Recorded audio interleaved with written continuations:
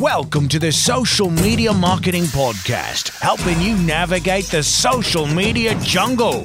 And now, here's your host, Michael Stelzner.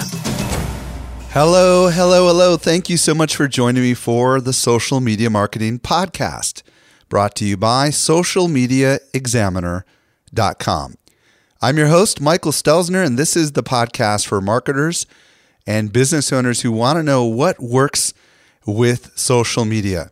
One of the first things you'll notice is I'm kind of getting my voice back. And there's still a little bit of a cough and a rasp, and I'm going to try my best to not have that happen. But I am very excited about today's show.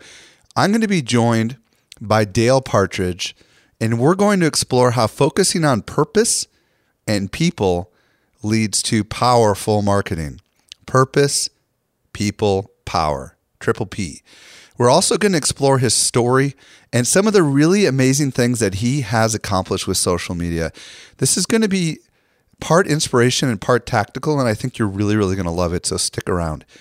Also want to remind you that you can always contact me directly by emailing podcast@socialmediaexaminer.com. That comes right into my inbox. So with that, let's move on to today's awesome new discovery. Helping you stay alive in the social jungle, here's this week's survival tip. I'm joined this week by Eric Fisher. Eric, what have you discovered? I have found a cool way to animate text on your phone. Animate text on your phone. Elaborate a little bit what you mean by that. Okay, so you know how you're flipping through Instagram and you see some stills, and then suddenly if you've got it set to autoplay, you're going to start seeing different movie clips that people have taken. What if you could take some of those really cool, crowd favorite word swag type images where it's text over an image, but what if the text was moving and came in and out and it animated and looked awesome moving? Very cool. So tell me, is this an app or is this a web-based tool or what's it called? What did you discover? It's called Legend, and it is an app. It's an iOS app, and what it does is you can take text and select that an animation style for that text. You can choose a color, a filter, a background image, and maybe even a photo or a video for the background, and then you're done. Okay, so are you using background images that are within the app, or can you pull a video out of your phone or a picture out of your phone and add this kind of on top of it? All of the above. So have we used this, or have you used this? And if so, can you kind of share what you did with it? Yeah, I did. I've used it and we've used it. And we actually even did a screenshot of the Social Media Marketing Society. What's the trail marker, the mile marker, the banner. And it was faded out. You couldn't tell what it was. And words came in and talked about it for a few seconds. And then those fade out. And then up pops the banner. Now, what's really intriguing about this is obviously this is an app that's designed to create these short videos for Instagram, but there's nothing stopping you from getting those videos and using them in other social networks, right? Oh, exactly. Because what we did was we then shared that over from Instagram over to Facebook. So then it became a looping video over there on our Facebook page. And do you think it's possible to also share it on Twitter? Oh, definitely. I mean, it's going to still work out a little bit differently because the Instagram and Twitter connection's a little bit less seamless, but you can always share it and you can save out these videos as well from the app. You don't have to just share it to Instagram. You could save it out and even tweet them as native Twitter. Very cool. Now, what's the name of this app again? The name of it is Legend. I think of that movie, I Am Legend. Was that a Yes. Will Smith movie or something? Will Smith, yes. Yep. So think about that movie when you think about this app, Legend, and it sounds like a really cool way to pretty effortlessly create animated videos. Would you say that that's the case? Is it pretty simple to use? Yeah. Oh, it's fairly simple. I mean, you just select what version of the text you want and start typing in the text you actually want to display, and you just you move stuff around a little bit, and it's kind of fun. It's kind of it feels like something that doesn't just have a marketing use, but has a fun communication style use as well. And is it free or is it a paid app? It's paid. It's $1.99. $1.99 might be a good investment, folks. You heard it here. Check it out. Is there like a website that they can go to, or do they have to go into the App Store? I could not find a website, strangely enough, but it does have a placement in the App Store. You just type in Legend, and if that doesn't bring it up, type in Animate Text, and that should bring it up as well. Eric Fisher, thank you so much for sharing your insights with us and that little tip. I appreciate it. You're welcome. All right, let's transition over to that awesome interview with Dale Partridge. To help simplify your social safari, here's this week's special guest. I'm very excited to be joined today by Dale Partridge. If you don't know who Dale is, he's the founder of Sevenly, a company that couples T-shirts with causes, and also he's a startup expert. He blogs at thedailypositive.com. He also founded startupcamp.com, and he's got a podcast by the same name called Startup Camp. Dale's latest book is called People Over Profit. Break the system, live with purpose, be more successful. Dale, welcome to the show. Dude, super stoked to be here, my friend. So today, Dale and I are going to explore the concept of purpose, and we're also going to explore a little bit of his story and how Dale has used social media to create a lot of success. Dale, I want to start with your backstory. You've achieved a lot, and you're relatively young. I'm 46. I don't know how old you are, but I'm guessing young 30s. Could be wrong. Am I close? You're close. I turned 30 2 days ago. Well, happy birthday. So, yeah, thanks. So let's start with your story. What got you here? Let's kind of just start wherever you want to start. Yeah, so, my whole life I thought I was going to be a professional baseball player. And I thought that was going to happen, and I didn't, because I broke my arm in the summer between college, or high school and college, pitching, because I was a left-handed pitcher, and I found myself thinking, man, my whole dreams, everything fell apart, and I realized I wanted to start my first business. I was kind of entrepreneurial. I think that being a pitcher as a child, your whole life, you learn how to lead the team, you learn how to control the game, and I felt like that it maybe was preparing me to be a leader, and I found myself saying I wanted to create a business that would learn why I broke. Why did my arm break? And I started a fitness company. And I grew the company to about 5 employees and about $500,000 in revenue, actually. It was a pretty interesting business. And then I realized that I was training overweight, wealthy women, and I was a therapist and I wasn't a trainer. And so I said, oh my gosh, I got to get out of here. This is not for me at 19 or 20 years old. I sold the company to a young couple for $50,000. And I was the wealthiest 19-year-old or 20-year-old that I knew. And I thought, oh my gosh, what am I going to do with this money?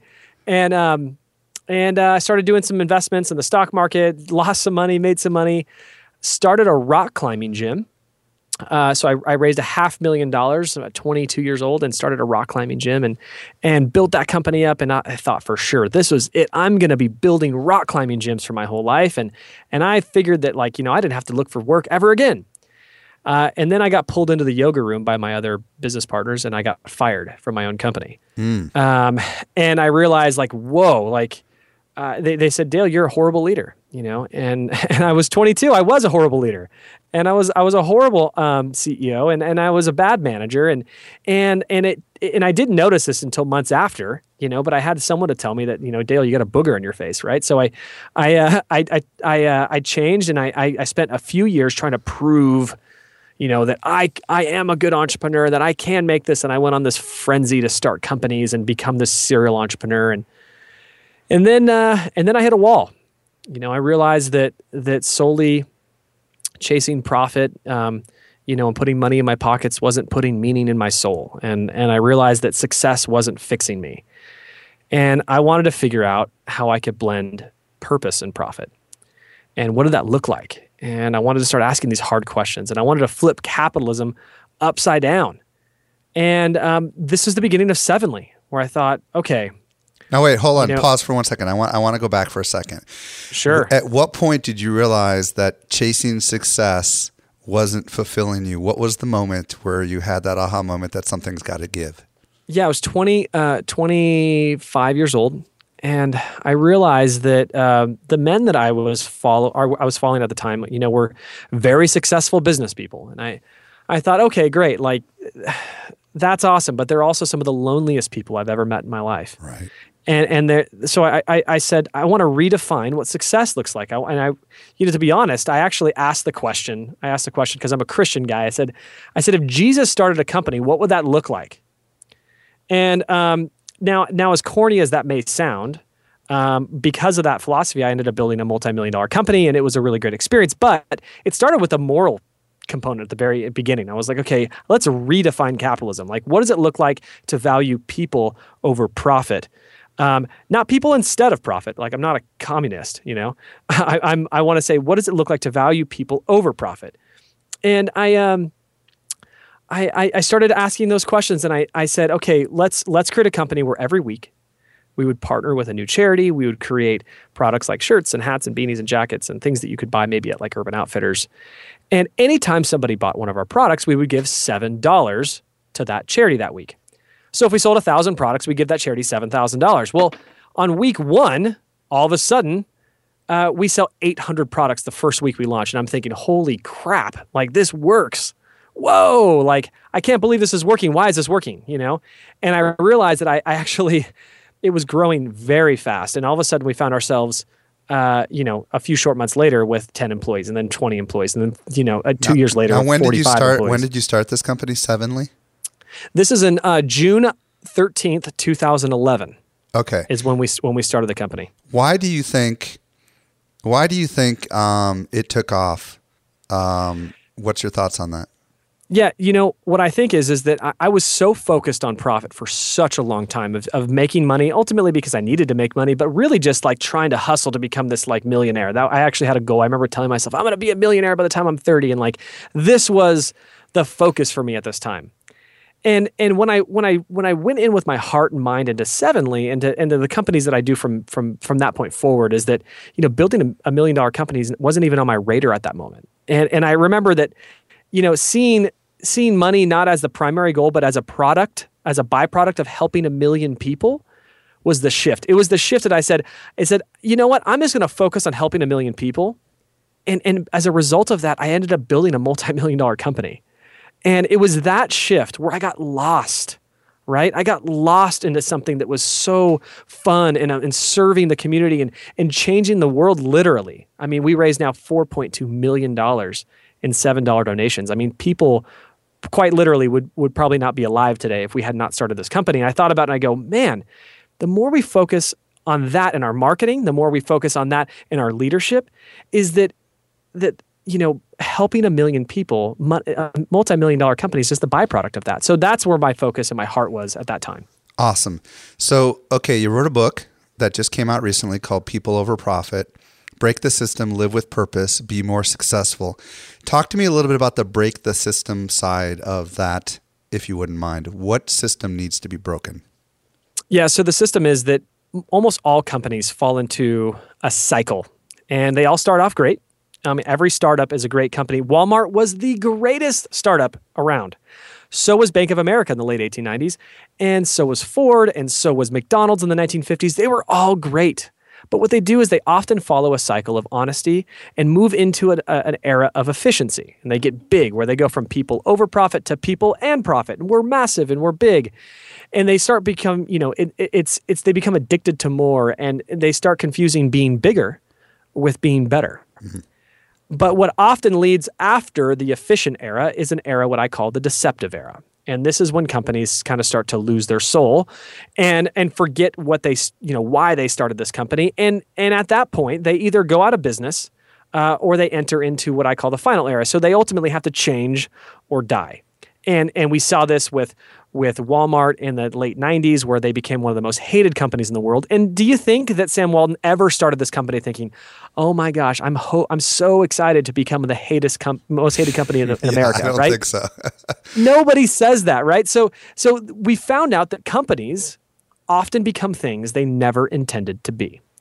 Now, they enter back into the apologetic era, and where they kind of earn back their consumer trust, and they go back into this honest cycle. We're seeing this a lot today. We're seeing companies kind of regain trust. We're seeing companies come out that were horrible. Domino's Pizza was like one of the worst companies in the world in the 1990s. They released a documentary on themselves called the Pizza Turnaround in 2010 to expose how crappy of a company they were. in an effort to apologize to its customers, to regain trust, and to really go back into an honest era of their business. So there's this cycle that we just go through. And remember that, with understanding comes change. We can't create the capitalism we want unless we understand what's happening. So the first half of the book is really actually, I would say the first quarter of the book is really about, wow, look at this cycle. And if you're an entrepreneur, where are you at? Where's your company at? And that's a really important component to breaking that cycle and to say, how can we just skip it all the time and just become companies that remain in the honest era forever for, like companies like Whole Foods or companies like maybe In-N-Out or Chick-fil-A or Patagonia or REI, these companies that have been able to stand strong with an integrity for years and years and years. That's the type of company that I want to create. Very cool. Now, what message do you want to tell marketers when it comes to people over profit? Some people listening right now might feel like, okay, well, this is a challenge that is with leadership that is above me, and I still have to market for this business. What can marketers do? How can they maybe begin to get some change going on in their company and try to help the company see that perhaps they need to be focusing a little more on people and a little less on profit? Yeah, so I talk about this in the book. It's empathetic marketing. Okay, we got to remember that our customers are not parts of our machine. They're not the fuel behind our machine. They are people, right? We are speaking to people. And one of my favorite lessons is speak to people how they need to hear it, not how you want to say it. In that empathetic marketing approach, in our social media marketing, in our authenticity, in the post, the photography, the style, the marketing strategies, the frequencies, everything we need to do, we need to focus on this, speak to people how they need to hear it, not how we want to say it. And that's the empathetic marketing. When we come to them and we go, oh my gosh, how does this audience today on this social media platform need to hear my message compared to that social media platform on this day? There's different, it's that tone, because marketers today, we know that you never have a PhD in marketing because, you go to school every morning, right? Because every day it changes. And if you're out of the game for 6 months, you're lost, right? So today you wake up in the morning and you go, okay, who am I speaking to? And are you being a prideful marketer? Because this, my friend, is a big problem in today, and we don't understand why our messages aren't hitting home, or, it's the idea is that we're speaking to people as if like we know everything and you need to be talked to this way. And so I just challenge people to do that. The second thing is, if they knew what you knew, they would do as you do. And this is one of my favorite quotes. It's the idea is that we are, as marketers, are translators of information. And if they knew how great your product was, then they would buy it, right? That's ultimately the concept here. And in people over profit marketing, it's honest marketing. It's telling the truth clearly. It's telling the truth, fully. And I think that today marketers have had the bait to be very dishonest, and they've had the bait to be misleading. They've had the bait to be deceptive, to be manipulative. And I think that lots of consumers have lost trust in a lot of squeeze pages. They've lost trust in blogs. They've lost trust in email marketers. They're very cautious on who they like and follow on Facebook and Twitter. And I think that we need to be marketers of integrity, to stand firm and say, you know what, I'm going to speak to people how they need to hear it, not how I want to say it. I'm also going to speak with honesty and truth and integrity and authenticity and vulnerability and transparency. And I'm going to be human here. And I'm not going to show the highlight reel of everything. I'm actually going to be vulnerable. And I'm going to show you exactly who I am, who we are. And I think those are the moments, because we know, Michael, that the human brain works a certain way.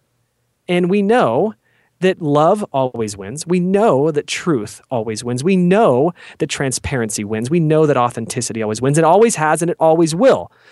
So why aren't we using that in our marketing? Let's think a little bit deeper than strategy and tactics and go a little bit more into the emotional side. And I think that's where we're going to find marketers winning. I want everyone who's listening right now to hit the rewind button and listen to what Dale said again, because I think it is so important. We always, we as marketers struggle with understanding why our messages are not connecting. And Dale has just laid out with great eloquence exactly what the problem is. So Dale, kudos to you. You and I are on the exact same page. Dale, let's transition into talking about some of the awesome marketing things that you're doing on your blog. Your blog is... Tell me what your blog is, actually. Yeah, so there's two blogs that I write on. There's there's dalepartridge.com, which is also known as the Daily Positive. And also I write on business and marketing on startupcamp.com. Gotcha. So one of our mutual friends, Lewis Howes, told me that you're doing some amazing things to drive traffic to your blog. And knowing that we both appreciate marketing, I wanted to kind of dig in. Tell me a little bit about what you're doing. How are you driving traffic to your blog? And maybe just share a little bit about what you've been doing and what kind of response and results you've been getting. Yeah, so content marketing has been like the funnest thing I've done in marketing for the last 10 years. And I've really enjoyed it because I realized when I was at Sevenly that every week you can't just, actually, you know what? I'm going to go back to a problem. So I'm going to start with a problem. So there's two types of businesses in the world. There's content businesses and there's product businesses. So there's content businesses like National Geographic or Kinfolk Magazine or Relevant Magazine, right? These are all content companies, right? Huffington Post. And then there's product companies like Patagonia and Tom Shoes and Warby Parker, right? So these are product companies. And then there's this hybrid that's happening right now, which is a product content company. And these companies are killing it right now. So the idea is that like hypebeast.com. It's one of the greatest streetwear blogs out there, but it's also a streetwear store. Or Jack Threads is owned by Thrillist, right? So the biggest men's blog, and then Jack Threads is the men's store, right? So this idea that you have both, right? And this is a new hybrid. And I thought about it and I go, you know what? If I owned a company like Patagonia, why don't I have Patagonia TV or Patagonia Magazine? Because I'll tell you what, I love that company, Patagonia, and I would read their magazine and I would watch their TV channel. And I thought the same thing about Tom Shoes. And I thought, National Geographic, why don't they create a really cool like outdoor gear supply, right? And I thought about that. So I realized that at Sevenly especially, selling product as a marketer is really hard, especially when you don't have any content to push beside it. So what I mean is this. Every week we were trying to sell, we had, 400,000 people or whatever on our email, and we go, every week it's like, you want to buy a product, you want to buy a product, you want to buy a product, you want to buy a product. And guess what we did the next week? You want to buy a product, you want to buy a product, you want to buy a product. And eventually people realize that they go, you know what? I can't buy a product this week because nobody can buy a product every week. Well, when you shift into a content marketing strategy, you give them a reason to open up those emails again. You give them a reason to follow you again. You give them a reason to pay attention to your brand, and you can keep customers engaged 24/7. And that's the idea, is that now the email is 5 charities that'll pay you to travel. And you open up and you go, oh, what a cool piece of content. What a great story. And it keeps them in the feed and it keeps them close to the brand. So I left Sevenly as I sold most of my stock. Still, considered the founder of the company and still very close to the company, but went into the content space. Started writing a blog, about my life and I think about the things that truly matter. A lot of the things about relationships and struggles and leadership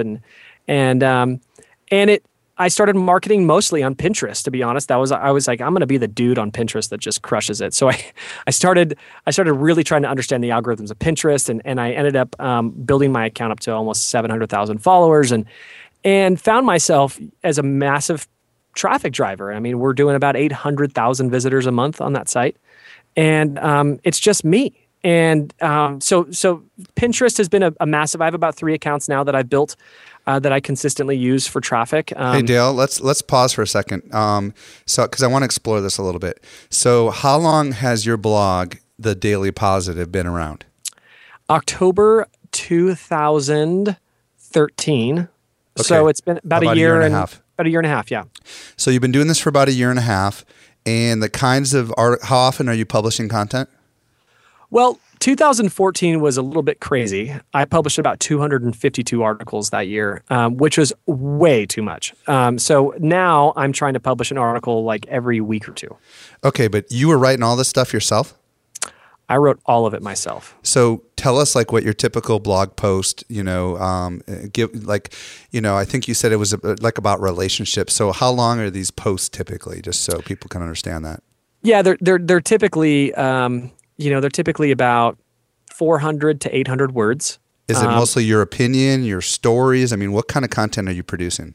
Yeah, mostly my opinion, stories, and lessons, studies, research, ideas, things like that.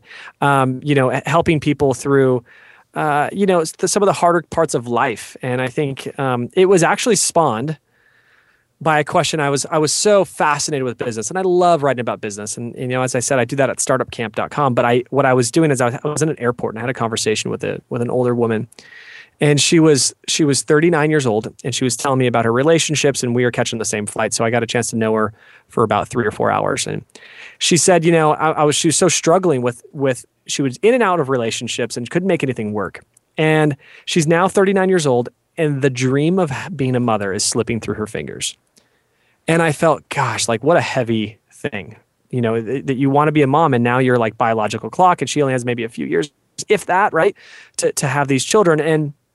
And she was really hurt by it. And I thought, man, we get way too busy making a living that we forget to make a life.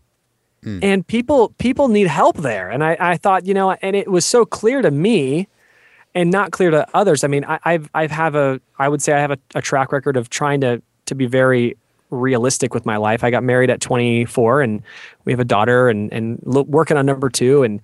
And so this is, I feel for these people that focus so much on making a living. That we forget those things. And so I thought, I want to start writing about this stuff, not necessarily as like a male, daddy blogger or anything like that, but more like just like emotional leadership and just and leader blogger, like how do you become a successful person type blogger? So that was kind of the efforts behind that. Now, how was this, knowing you're a business guy, what was your connection between developing your personal blog and I mean, why? I'm sure some people listening right now are like, okay, he's pursuing a passion, something he's very interested in. But what was there any kind of connection to any business opportunity, or is this just another example of people over profit? Trying to attract a certain kind of an audience, and figuring out what to do with it later. I mean, I'm curious. So I mean, I was platform building, and I knew that 2014, I'd happened to sell my stock, so I had a little bit of money. And I thought, it's time to platform build. I want to get people to know who I am and to know the right version of me. And the blog was making great money. I mean, there were certain months I was making $50,000 a month, and I actually was tracking my income publicly for a while, and getting a chance to get great opportunities for speaking and great opportunities for consulting, and met tons of interesting people. So the platform building component was really, it was this transition time for me to start Startup Camp. And that was this like, okay, what do I really want to do? I've had a year to kind of write a lot and get a lot out of my mind. And but at the end of the day, my heart still goes out to entrepreneurs. My heart goes out to marketers. My heart goes out to people that are dreamers, that want to create something better and that want to create that freedom in their life. And that's ultimately what happened. Okay, going down a little rabbit trail. You said you were getting 50,000 at the peak in a month. Was that mostly through like affiliate stuff and display advertising, or selling some little products that you created on your own? I'm just curious without going too deep down that trail. Yeah, it was. I did a thing called Blog Camp. It was a one-day event. I developed and did that one event. It was like $50,000 just for that one online event, and then I sold it after. And then ads I was doing about, just on AdSense, maybe about $5,000 to $7,000 a month in AdSense. And then my affiliate stuff, I got large, maybe around $20,000 to $25,000 a month on affiliates. Cool. And so there's a mixture of all those kind of things. Now, this was still even new to me, and that's what's so shocking. My everybody, if you're a marketer listening to this, people come up to you and they go, "So wait, you make $10,000 a month doing what?" so it's interesting, and I think I can relate with that. Okay, let's get back to Pinterest. So, when did you discover that Pinterest could be a big traffic driver for you? And tell us a little bit about what you did on Pinterest to drive all this traffic to your blog.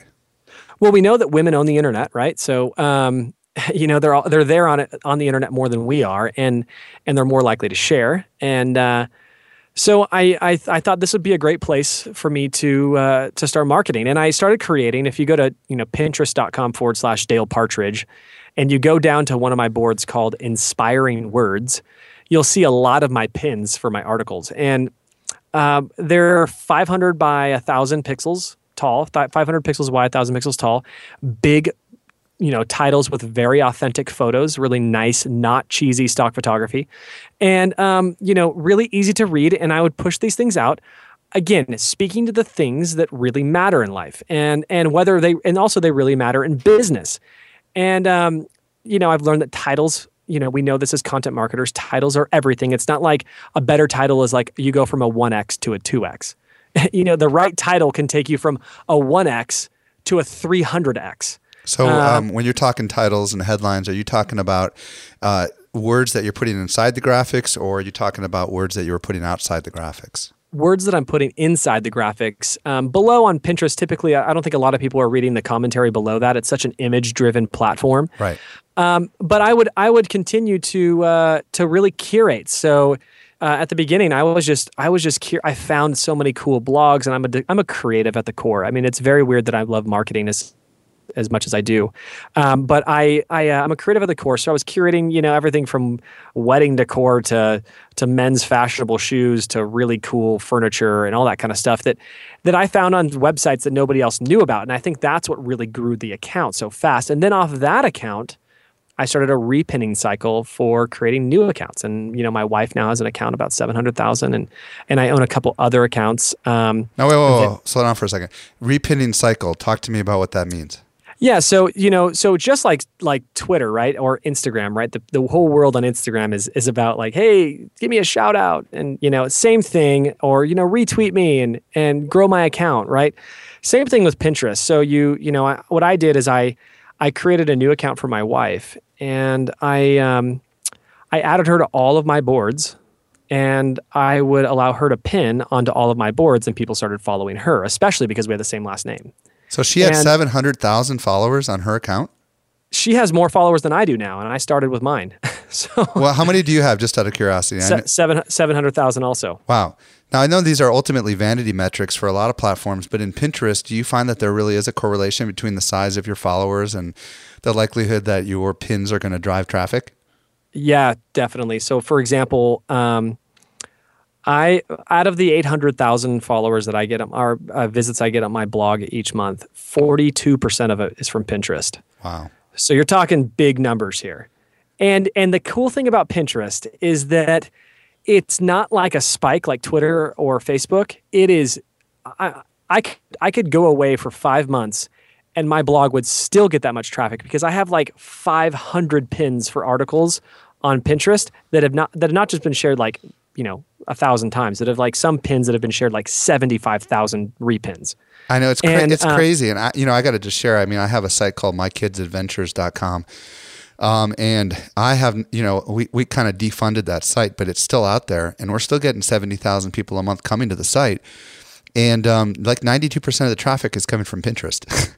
It's crazy, right? Because it just keeps going. And it just keeps coming. And I think that's pretty amazing. Now, do you also use Facebook, or is it just, what's your second biggest source of traffic? Is it Facebook? Yeah. So I use Facebook often. It's definitely a heavy hitter for me. Email, I'm a big fan of capture. And I think that it's not how many people that come to your website today that matters. It's how many people that you can capture that will come back again tomorrow. And so that's my philosophy is I'm really good at capturing emails. I'm really good at capturing likes and follows. And so I use Twitter, Facebook, Instagram, Pinterest, and email. And I played in Tumblr, and I even have an account with about 250,000 followers. And it just doesn't work well for me. So it was not the best for traffic driving, but Facebook is great. Twitter's great. I think Twitter's got a long tail, meaning that I don't think it's ever going anywhere. I think that it's becoming the millennials' news source, and it's almost like a heritage platform like Facebook might become. And but yeah, so the ones I'm really having fun with is Pinterest and Instagram right now. Interesting. Tell us what you're doing on Instagram, because obviously that's its own little beast. The big challenge with Instagram is traffic generation, yes, right? And you know that they got to be thinking about linking people out here soon. And they're doing it for ads, and they might not ever do it for anybody for free.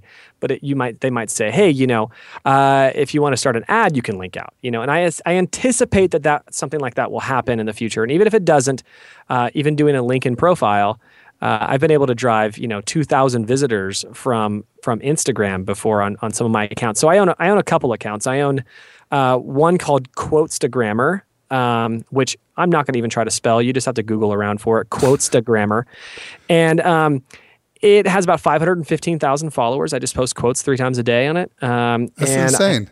Yeah, and it's great. I have another one called Solid Quotes and another one called The Daily Positive, all over 100,000 followers each. And I again grow accounts off of one. We grow one big account and then build other accounts off of that account. And so I've been doing that, and I haven't used it as much for traffic yet. I'm waiting still, but I think that there's a beast inside there, and I'm pretty eager to find out in the next coming weeks to months. Okay, you've mentioned a couple times that you build a big account and then you use it to build other accounts. I can't not explore that a little bit with you. Just spend a few minutes talking about what the tactical or the strategy is on that, so people that are listening that might have a decent account can think about how that could benefit them. And in particular, how are you doing what you're doing there? Yeah, so on Instagram, it's really easy because it's similar to Twitter, so you can do the same thing on Twitter too.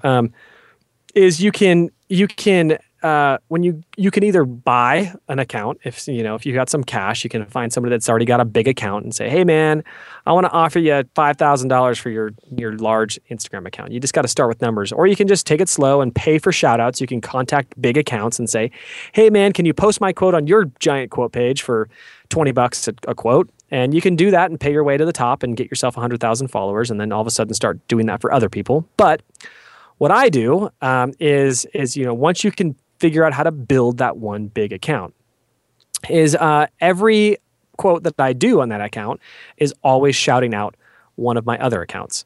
And I do that with all the other accounts that are doing shout outs to all my other accounts. So every quote at every time is constantly growing the other accounts. And there's 3 times a day on 4 different accounts. Whoa, this is really cool. So I hope everybody understands what Dale's doing here. What Dale is doing is he's giving love to others, which are technically him. Yes, exactly.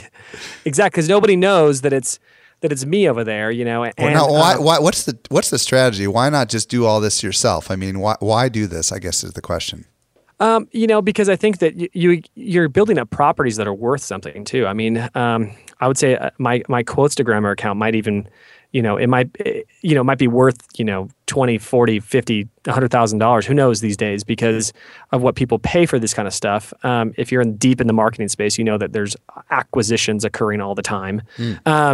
But the social media space for Instagram, I think it's unique, and I think that it's you get to build multiple platforms on different topics, so you can slightly go off topic where you can go like, hey, here's a great quote on an inspirational page, but you can do another shout out to a page that's on startups or business, and it's not so far off that it's so weird, and you're not doing it all the time. It's like one out of every 5 quotes is for the startup page. And so you can capture anybody that likes startups over in the startup page, and then you've built a business following on this one, and you have an inspiration following on this one, and then you might have a Christian following on this one. So you can build these silos of genres, of content. So then you can now promote whatever you want to promote. Companies say, come up and say, oh man, yeah, share my product. And you see photographers doing this on Instagram all the time, right? There's a guy I follow, Folk Magazine or something like that. And he gets 15,000 likes per post. And he just shows really cool folk-like products for every post he does. They're great content. I really enjoy his stuff. And he's probably making $200,000 a year just on his Instagram. So there's a lot of possibilities in Instagram and Pinterest to kind of play in that space. So it's fun, it's interesting, it's an everyday battle to learn what's next. Well, we've gone down quite an interesting path here. We started with talking about your story and how you began to realize that it's more important to focus on people over profit, and then we went deep into some really cool things that you're doing on the social front. I want to bring it back to the concept of people over profit. For everyone who's listening right now that is really focused on profit and not on people, what message do you want to leave them with? How you make people feel about themselves says a lot about your marketing, your leadership, and your business.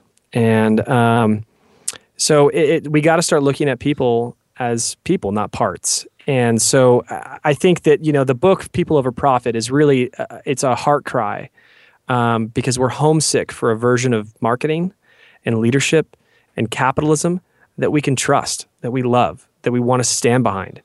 Because there's no such thing as bad companies. There's just bad leaders, and bad marketers, and bad CEOs, and bad executives, and bad employees. And so I think it's a book for everybody. It's a great philosophy of business. I think, when you read Malcolm Gladwell stuff or, Jim Collins stuff, it's just deep, big philosophies. But there's still a lot of tactics. And I still think a lot of marketers would get a really great piece of this. I actually have a deal for you guys. If you go to peopleoverprofit.com/SME, you're going to get my $300 coaching kit for free. It's some coaching videos, a People Matter ebook, really cool private podcast. That's just for you guys. You guys get that for free if you pick up the book. Awesome. Does it matter whether that SME is uppercase or lowercase? Nope. Awesome. Dale, thank you so much for joining me on the show. Again, that URL, if people want to check it out, was peopleoverprofit.com/SME. Is that correct? That's correct. And if anybody wants to reach out to you on the social channels, what's the best one to reach you on? I'm everywhere at Dale Partridge. Awesome. Dale, thank you so much. On behalf of everyone that's listening right now, thank you for sharing your inspiring story. And I know that a lot of people are going to be very excited when they hear this. Dude, thank you so much for having me, Michael. Well, I hope you got a lot out of today's show. I know I did. If there was anything that we mentioned in the show and you missed it, don't worry about it. We take all the notes for you. Visit socialmediaexaminer.com/144. That stands for episode 144. Also, if you're new to the show and you're not already a subscriber, hit that subscribe button on whatever podcast player you are listening on. And it's free, obviously. You don't want to ever miss a future episode of the show. If you're a regular listener to the show and you haven't already done so, and I know a lot of you have not yet done this, can you consider giving me a rating and or a review? 2 ways to do it: socialmediaexaminer.com/iTunes or socialmediaexaminer.com/Stitcher, depending on which platform you might be listening on. Why do this? Because it does help us get discovered by new people, and we always want more and more people to learn about this great show. Well, this brings us to the end of yet another episode of the Social Media Marketing Podcast. I'm your host, Michael Stelzner. I'll be back with you in the driver's seat next week. I hope you make the absolute best out of your day, and may social media continue to change your world. The Social Media Marketing Podcast is a production of Social Media Examiner.